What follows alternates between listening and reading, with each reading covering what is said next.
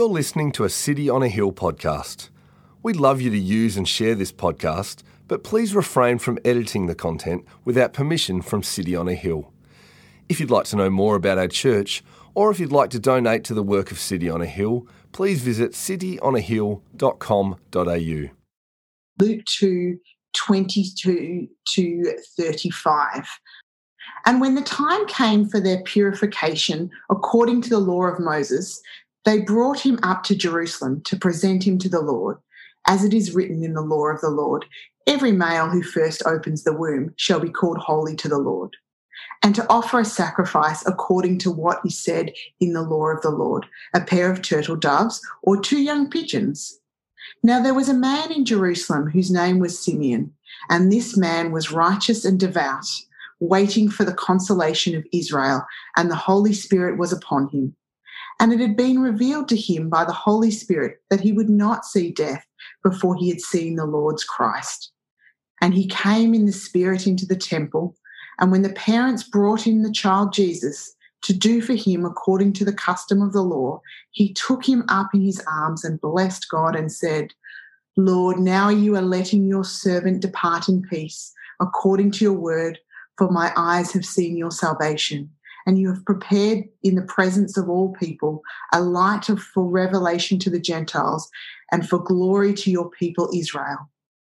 And his father and mother marveled at what was said about him. And Simeon blessed them and said to Mary, his mother, Behold, this child is appointed for the fall and rising of many in Israel, and for a sign that is opposed. And a sword will pierce through your own soul also, so that thoughts from many hearts may be revealed. This is the word of the Lord. Thanks be to God. And thank you for that, Tiana. Well, good morning, everybody. It's great to see you as we begin this new series, Encounter. Well, I'll be honest, when I was growing up, I often thought of Jesus as a bit of a grump. I'd see him in the Gospels with his disciples, and it often felt like he was frustrated by them. Oh, you of little faith, or with Peter, get behind me, Satan. I mean, I understood why Jesus was saying these things. I mean, he was perfect and his disciples were constantly stuffing up, but it just seemed to me that Jesus was a little bit severe, and I was kind of intimidated by him. But then a number of years ago, I was thinking about that story where Jesus is teaching and people bring the little children to him. The disciples try to shoo him away, and Jesus says, no, let them come to me. And as I was thinking about this, and as I thought about the children being with Jesus, it struck me as quite significant that the little kids wanted to be with Jesus, that they enjoyed being in his presence. And that's important because little kids don't like grumpy people. They just don't gravitate to people who are severe. But they came to Jesus. They wanted to be around him, to be near him. This was a real revelation for me, and it really helped me in my own faith. I realized that I'd had this kind of wrong view of Jesus and how he was and how he related to people. And this fresh encounter with Jesus helped me understand him better and feel like I could draw near to him more as well, that he wasn't so severe, but he was the kind of person that even a child would want to be around. Now, I've actually told that story before, but I say it again because it really points to why we're doing this series. We want to encounter Jesus, to see him, either for the first time, and I thought it was a great reminder from Michelle that this is a great series for us to be inviting non-Christian friends along to. So we want people to see Jesus, perhaps for the first time, or in a new way, a fresh way that revitalizes their faith or our faith. So we're going to do that over the next couple of months by looking at how other people encountered Jesus. We're going to see these brief one-off encounters between Jesus and a number of different characters in Luke's gospel, and then consider what we can learn from them about Jesus, who he is, what he came to do, what he's like, about humans and how we respond to Jesus. Because I think in these stories, we'll find ourselves often in these people, see aspects that remind us of our own life. And then I want us to think about how we as humans, as God's people, can learn better to become disciples of Jesus. We were made in the image of God. Jesus restores us to that image. And so the Christian walk is so much about following after Jesus, becoming more and more like him. And so as we do this, go through this series, I want us to think about how we can become more like him as well. Now, you might wonder how we can do that with today's passage, because in today's passage, Jesus is just a baby. He's 6 weeks old. But I think there's actually a lot that we can learn from the people around him. First of all, with his parents, and then with Simeon. So first of all, let's think about his parents, because they really provided the environment in which Jesus grew up in. I want us to see two things about them from this passage. First of all, I want you to see how devout they were, how committed to God they were. We find them at the start of this passage coming up to Jerusalem as new parents, eager to perform everything that was required of new parents under God's law. That meant doing 3 big rituals, 3 ceremonies that they would undertake, a Jewish parent would undertake if they had a baby boy. The first was circumcision. This happened on the 8th day after the boy was born, and it was the most vital sign that this child was part of the Jewish story, the Jewish people. Circumcision was the ritual that God had given Abraham as a sign of the covenant that he'd made with Abraham and his descendants. Genesis 17, verse 10, "This is my covenant which you shall keep between me and you and your offspring after you. Every male among you shall be circumcised. You shall be circumcised in the flesh of your foreskins, and it shall be a sign of the covenant between me and you." So circumcision showed that Jesus was a Jew, that he was part of the covenant people, that he was entering into this great stream of Jewish history.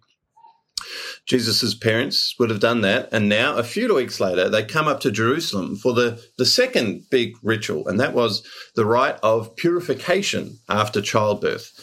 In the Jewish law, there was lots of things that could render a person unclean, and giving birth was one of them. This is outlined in Leviticus 12. If a woman conceives and bears a male child, she shall be unclean 7 days. And for the next 33 days, she would not be able to participate in public worship. She would not be allowed to touch anything holy or come into the sanctuary until the days of her purifying were completed, Leviticus 12. Now, it's important to note that she wasn't seen as morally unclean. Actually, many of God's laws were designed to protect health, the health of the baby and the health of the mother as she recovered from childbirth. And so this law was meant to do that, but it still meant that she needed to be purified. Until she did that, she couldn't come into worship. She couldn't go to church, so to speak. And we see here that Mary is eager to return, that she's eager to do this rite of purification. So that's the second thing we see. But then we also see this third ritual, the presentation of the firstborn. We're told in verse 22 that they come to the temple to present Jesus to the law. In Jewish law, the firstborn animal or child would be presented to God. The animals would be offered as a sacrifice, but humans would be redeemed or bought back. 5 shekels given to the priest as a kind of tithe. And it was kind of a way, I suppose, of dedicating the child to God, a way of saying thank you for this gift of a child, but also saying we are committed to being a family that follows you, that sees this child as part of your people. And so I want you to see here just that's the mindset of Mary and Joseph, that they are devout people.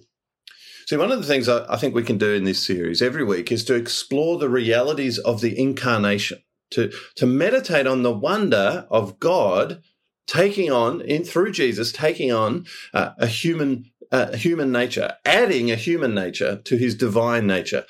And here we see the reality of his childhood, of what it looked like for him to grow up in this family. Yes, Jesus was the Son of God, eternally begotten by the Father, but he was also Jesus, the son of Mary and Joseph, born of a virgin, raised by parents who took very seriously the responsibility of leading him and showing him and helping him to be a part of God's people. That meant that they fulfilled the law. That's why they're here. Verse 39 says they performed everything according to the law of the Lord. They stayed in Jerusalem until they'd done all of that. But this was actually really important for us too. So in Galatians 4, we're told that Jesus was born under the law to redeem those who are under the law so that we might receive adoption as sons. To redeem us back to God, to bring us back to God, Jesus had to complete God's law. No one else had been able to do it. Humanity kept failing. And so the only way that we could be saved was if someone did fulfill the law. And so Jesus did that. He did that on our behalf. And he did that from the very earliest point. The first 6 weeks of his life, his parents are helping him fulfill the law.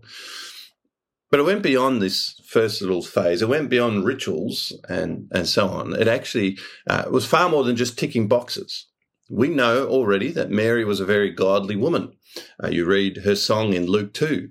As she discovers that she's about to have Jesus, we see this deeply personal relationship she has with God. Actually, chapter 1, verse 46, my soul magnifies the Lord, and my spirit rejoices in God, my Saviour. So she clearly had this wonderful relationship with God. And we see that Joseph is a man of great character as well. In Matthew 1, we're told he was a just man who, when he hears that Mary is pregnant, he doesn't yet know how, he was unwilling to put her to shame. Of course, an angel comes and tells him it's okay, the child conceived was from the Holy Spirit, and so he joyfully continues on with the marriage. But I love this little insight into his character. He was compassionate, and even when he feared Mary had done the wrong thing and cheated on him, he didn't want her to be embarrassed. That says something wonderful about his character. These were the kind of people that Jesus' human parents were like. And so you can imagine that they took to the teaching and training of Jesus very seriously as well. God's people were instructed to teach their children and to raise them in the covenant. Deuteronomy 6, when God gives the law to his people, he tells parents, these words that I command you today shall be on your heart. You shall teach them diligently to your children, and shall talk of them when you sit in your house and when you walk by the way and when you lie down and when you rise. I think it's fair to say, it's fair to assume that Joseph and Mary did that they taught Jesus all of these things. In fact, in chapter 2 of Luke, we read, about 12 years after this moment at the temple, the family come up again to Jerusalem, and he's found seated among the teachers of the law. Chapter 2, verse 46, he's listening to them and asking them questions, and all who heard him were amazed at his understanding and his answers. But he knew all of this stuff because his parents had taught him. They had taught him the law and fostered his passion for the truth. Now, something beautiful here, but something perhaps that we might not think about too much. You see, we might just think of Jesus as being supernaturally knowledgeable. This is Jesus, the eternal Son of God who knew all things. And so it makes sense to us that he knew the Word of God. I mean, he wrote it. But that glosses over the miracle and the complexity of the incarnation. In some mysterious way, Jesus, because of his human nature, his knowledge was limited. He was restrained and constrained by that. And so he also had to learn. And his parents taught him. They instructed him in the law, went through the Torah with him because they wanted him to know it. Jesus grew up in a devout family. The other thing we see here, though, as well, is he grew up in a poor family. As we said before, they're up in Jerusalem to offer the sacrifice of purification. And in verse 24, we read that they gave a pair of turtle doves or 2 young pigeons. Now, it's important to note that this is the option given only for poor people. You see, the standard offering for purification was a lamb and a pigeon. There was this cheaper option for the poor, a pair of turtle doves or something like that. That's what Mary offers, which means that Jesus grew up in a poor family. Now, that's really worth reflecting on. First of all, it shows us the extraordinary humility of Jesus. When the King of Kings and Lord of Lords stepped into creation, he grew up not in a palace, but in the home of a peasant. As Philippians 2 says, Jesus emptied himself by taking the form of a servant. Now, this also meant that he learnt how to trust his heavenly Father. You might know that story later on in his ministry. Jesus encourages the poor that they need to trust that God is looking after them. Luke 12, verse 22. Do not be anxious about your life, what you will eat, nor about your body, what you will put on. For life is more than food and the body more than clothing. Consider the ravens. They neither sow nor reap. They have neither storehouses nor barn, and yet God feeds them. Of how much more value are you than the birds? Then a few verses later, do not seek what you are to eat and what you are to drink, nor be worried, for all the nations of the world seek after these things, and your Father knows that you need them. Instead, seek his kingdom, and these things will be added to you. Jesus could say this because he knew it, because he'd experienced it. Jesus, the son of Joseph, had watched his parents wondering where their next meal was coming from, and then he'd seen his heavenly Father provide it. It's extraordinary. We don't know a lot about Jesus' childhood, or the period of life before he began his ministry, but it's about 30 years. And I love these little insights. It shows us what he was like. It shows, I think, his incredible humility and his love for God, his Father. Now I want us to look at not just his parents, but Simeon. See, Joseph and Mary bring up the child to Jerusalem and they present him to God, and there they meet this bloke. Verse 25, there was a man in Jerusalem whose name was Simeon, and this man was righteous and devout, waiting for the consolation of Israel, and the Holy Spirit was upon him. A few things we see about him here. First of all, he's righteous and devout. That means he was righteous in his dealings with other people, and he was devout. He was dedicated to God. It's also apparent that he had a very special relationship with God. The Holy Spirit was upon him. Now, we learned last week, didn't we, about the Spirit's role in our lives, getting inside us and changing us from the inside out. But the Spirit's role was a bit different before Jesus. Among God's people in the Old Testament, the Spirit would have that kind of strong influence in the lives of only some people, and often some of the time. But it seems that Simeon was one of them. The Spirit was upon him. The Spirit dwelt with him continually, revealing things to him and leading him, guiding his actions. Verse 26, it had been revealed to him by the Holy Spirit that he would not see death until he had seen the Lord's Christ. And verse 27, he came in the Spirit into the temple. He has this wonderful, intimate relationship with God through the Spirit. Now, that's probably also why he understood who Jesus was and what Jesus had come to do. We read in verse 25 that he was waiting for the consolation of Israel. That means he was waiting for the Messiah. Now, if you've been around church for any amount of time, of course, you'll be familiar with this idea of the Messiah. God had chosen his people, Israel, to be his people, to give them great blessings, such as a land and so on. But they'd forfeited many of these by their sin. In fact, at this moment, they live under the rule of the Romans. And yet God had promised them a Messiah, a great hero who would save them and restore them to God's blessing. The consolation of Israel, he was known as, and he gave hope to their suffering. Now, this is what all of God's people were waiting for, and yet they had different ideas about what would happen when the Messiah would eventually come. Many of the Jews, perhaps most of them, thought of this Messiah as a political or a military savior, a great warrior who would lead them into battle, perhaps like the great King David, someone who would overcome the Romans and throw off the yoke.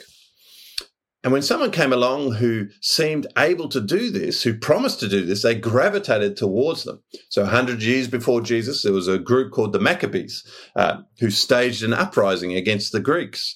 And then 100 years after Jesus, there was a guy called Simon Bar Kokhba who led a rebellion against the Romans, drawing many followers. But there were others who recognized that a savior like this would be an inadequate and insufficient thing, that a temporal savior could only provide a temporary salvation and that something more was needed.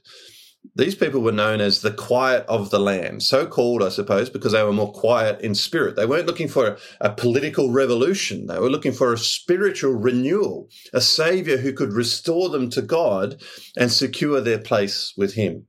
One who, just like the great prophet Isaiah had said centuries before, would carry their sorrows, would be pierced for their transgressions and crushed for their iniquities, but through whom their wounds would be healed.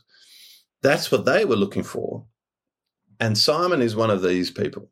Simon understood that he and all of God's people were sinners, sheep who'd gone astray, but that the Messiah would bring them home. He was waiting for the consolation of Israel.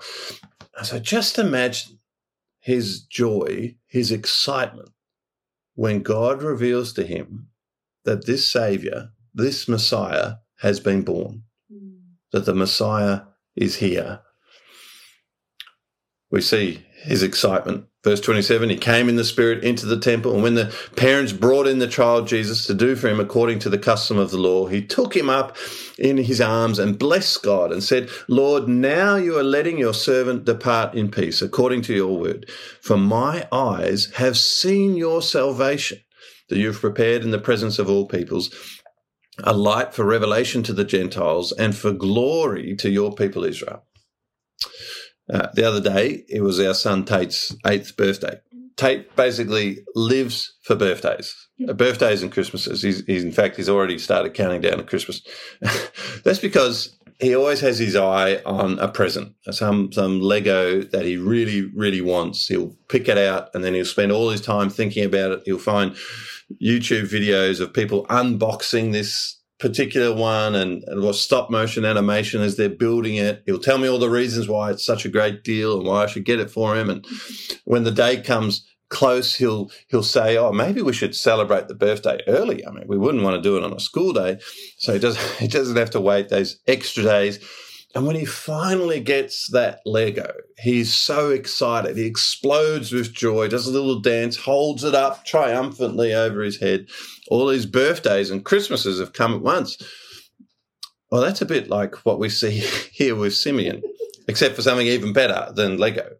He's been waiting for the Messiah, and God has promised that he will see it before he dies, that the Messiah will come in his lifetime. And then one day, the Spirit brings him to the temple, prompts him to make this journey because it's time, and he sees this little baby, and God tells him, this is the one. He's here. Here is your Christmas. In fact, it's Christmas for the whole world. You'll see that Simeon says that this child will be a light for revelation to the Gentiles and for glory to your people Israel. Simeon understands that this Messiah comes from Israel, the glory of Israel, but a blessing for the whole world, bringing life and light to everyone. That's what Simeon understands. And so he's so excited. But he also understands that there is complexity, there is difficulty. That this Messiah, this baby that he holds in his arms, will also divide and reveal. We see that in Simeon's prophecy, verse 34. Simeon blessed Mary and Joseph and said to Mary, his mother, behold, this child is appointed for the fall and rising of many in Israel, and for a sign that is opposed, and a sword will pierce through your own soul also, so that thoughts from many hearts may be revealed. You see, Simeon understands that while Jesus brings life, he also brings death. That while some will respond to him in faith, others will reject him. And of course, that's what we see in the ministry of Jesus. John 1:11, he came to his own, and his own people, the Jews, did not receive him. This will be a great tragedy, and we're actually invited to feel it through the experience of Jesus' mother.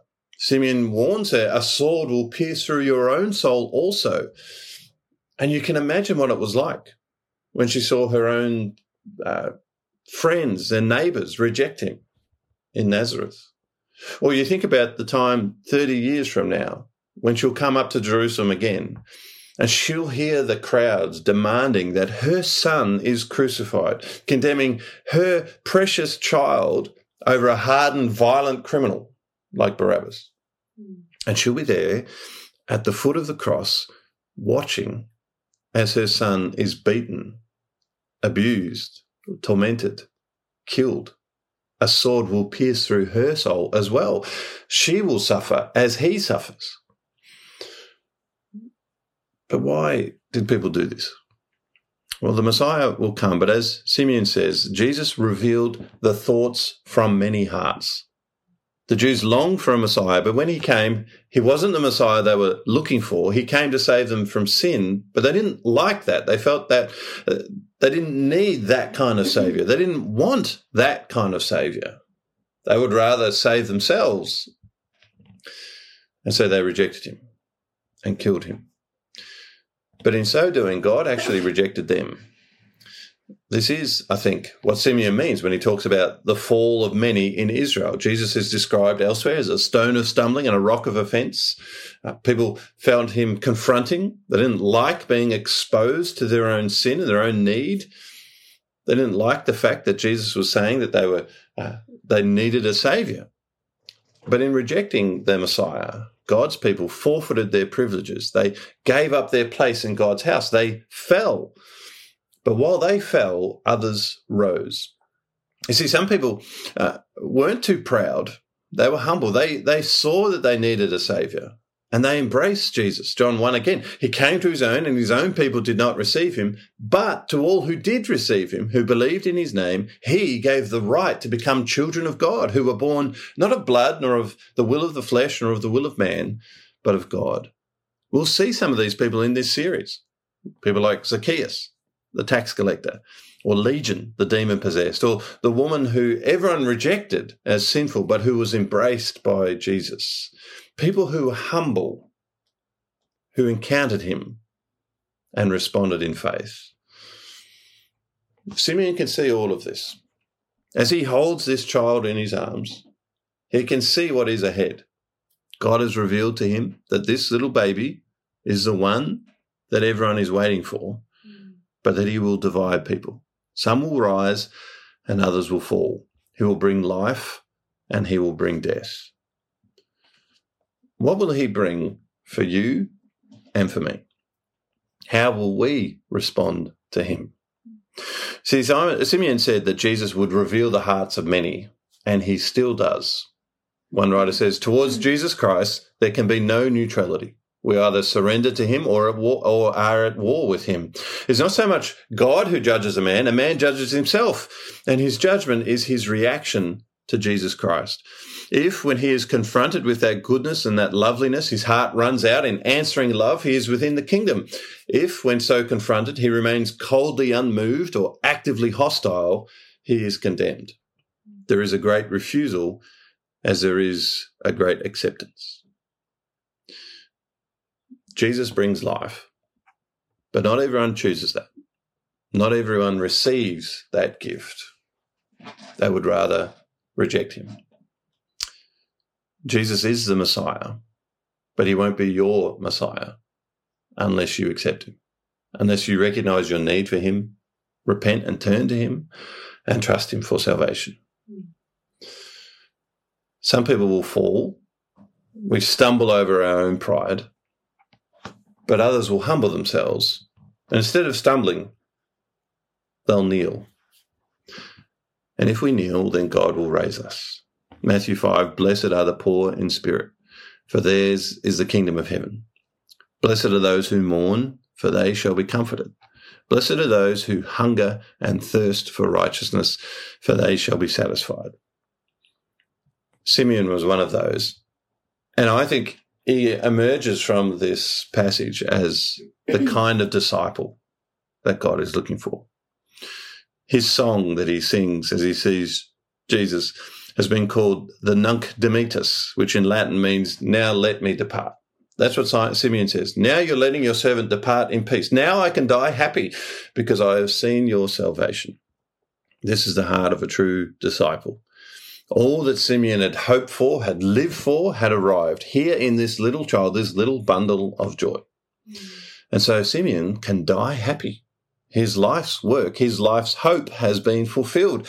He's ready to die because he knows that he and all people can have eternal life. It struck me this week that this really is the path to true happiness. If we want to see God, if you want to see God glorified and his promise fulfilled, you will. If all you want is God, you'll always be satisfied. If you want his kingdom, you'll see it come. If you want to be a disciple, then you'll truly encounter Jesus. Let's pray. Father God, we thank you for this remarkable little insight into our Saviour. We thank you for the wonder of the incarnation, that Jesus, the eternal Son of God, stepped into the world, came subduing himself, humbling himself. Lord, we find it so bizarre even to countenance and to understand his childhood. What was it like? How is it possible for the omniscient God, the God who knew everything, to learn to be a child?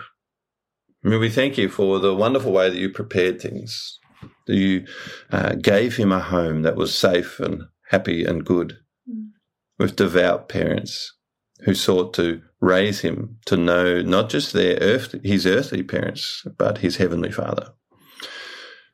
Thank you for the extraordinary example of Simeon, who was looking for this Messiah And we thank you that when he encountered him, there was so much joy.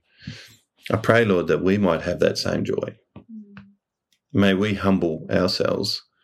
May we not stumble over you, but kneel before you, because then you will raise us up. Thank you that all who hunger for righteousness will be satisfied. Help us to encounter you today through this story and all through this series, and to be changed by you. In Jesus' name we pray. Amen. Thank you for listening to our podcast. If you'd like to know more about our church, or if you'd like to donate to the work of City on a Hill, please visit cityonahill.com.au.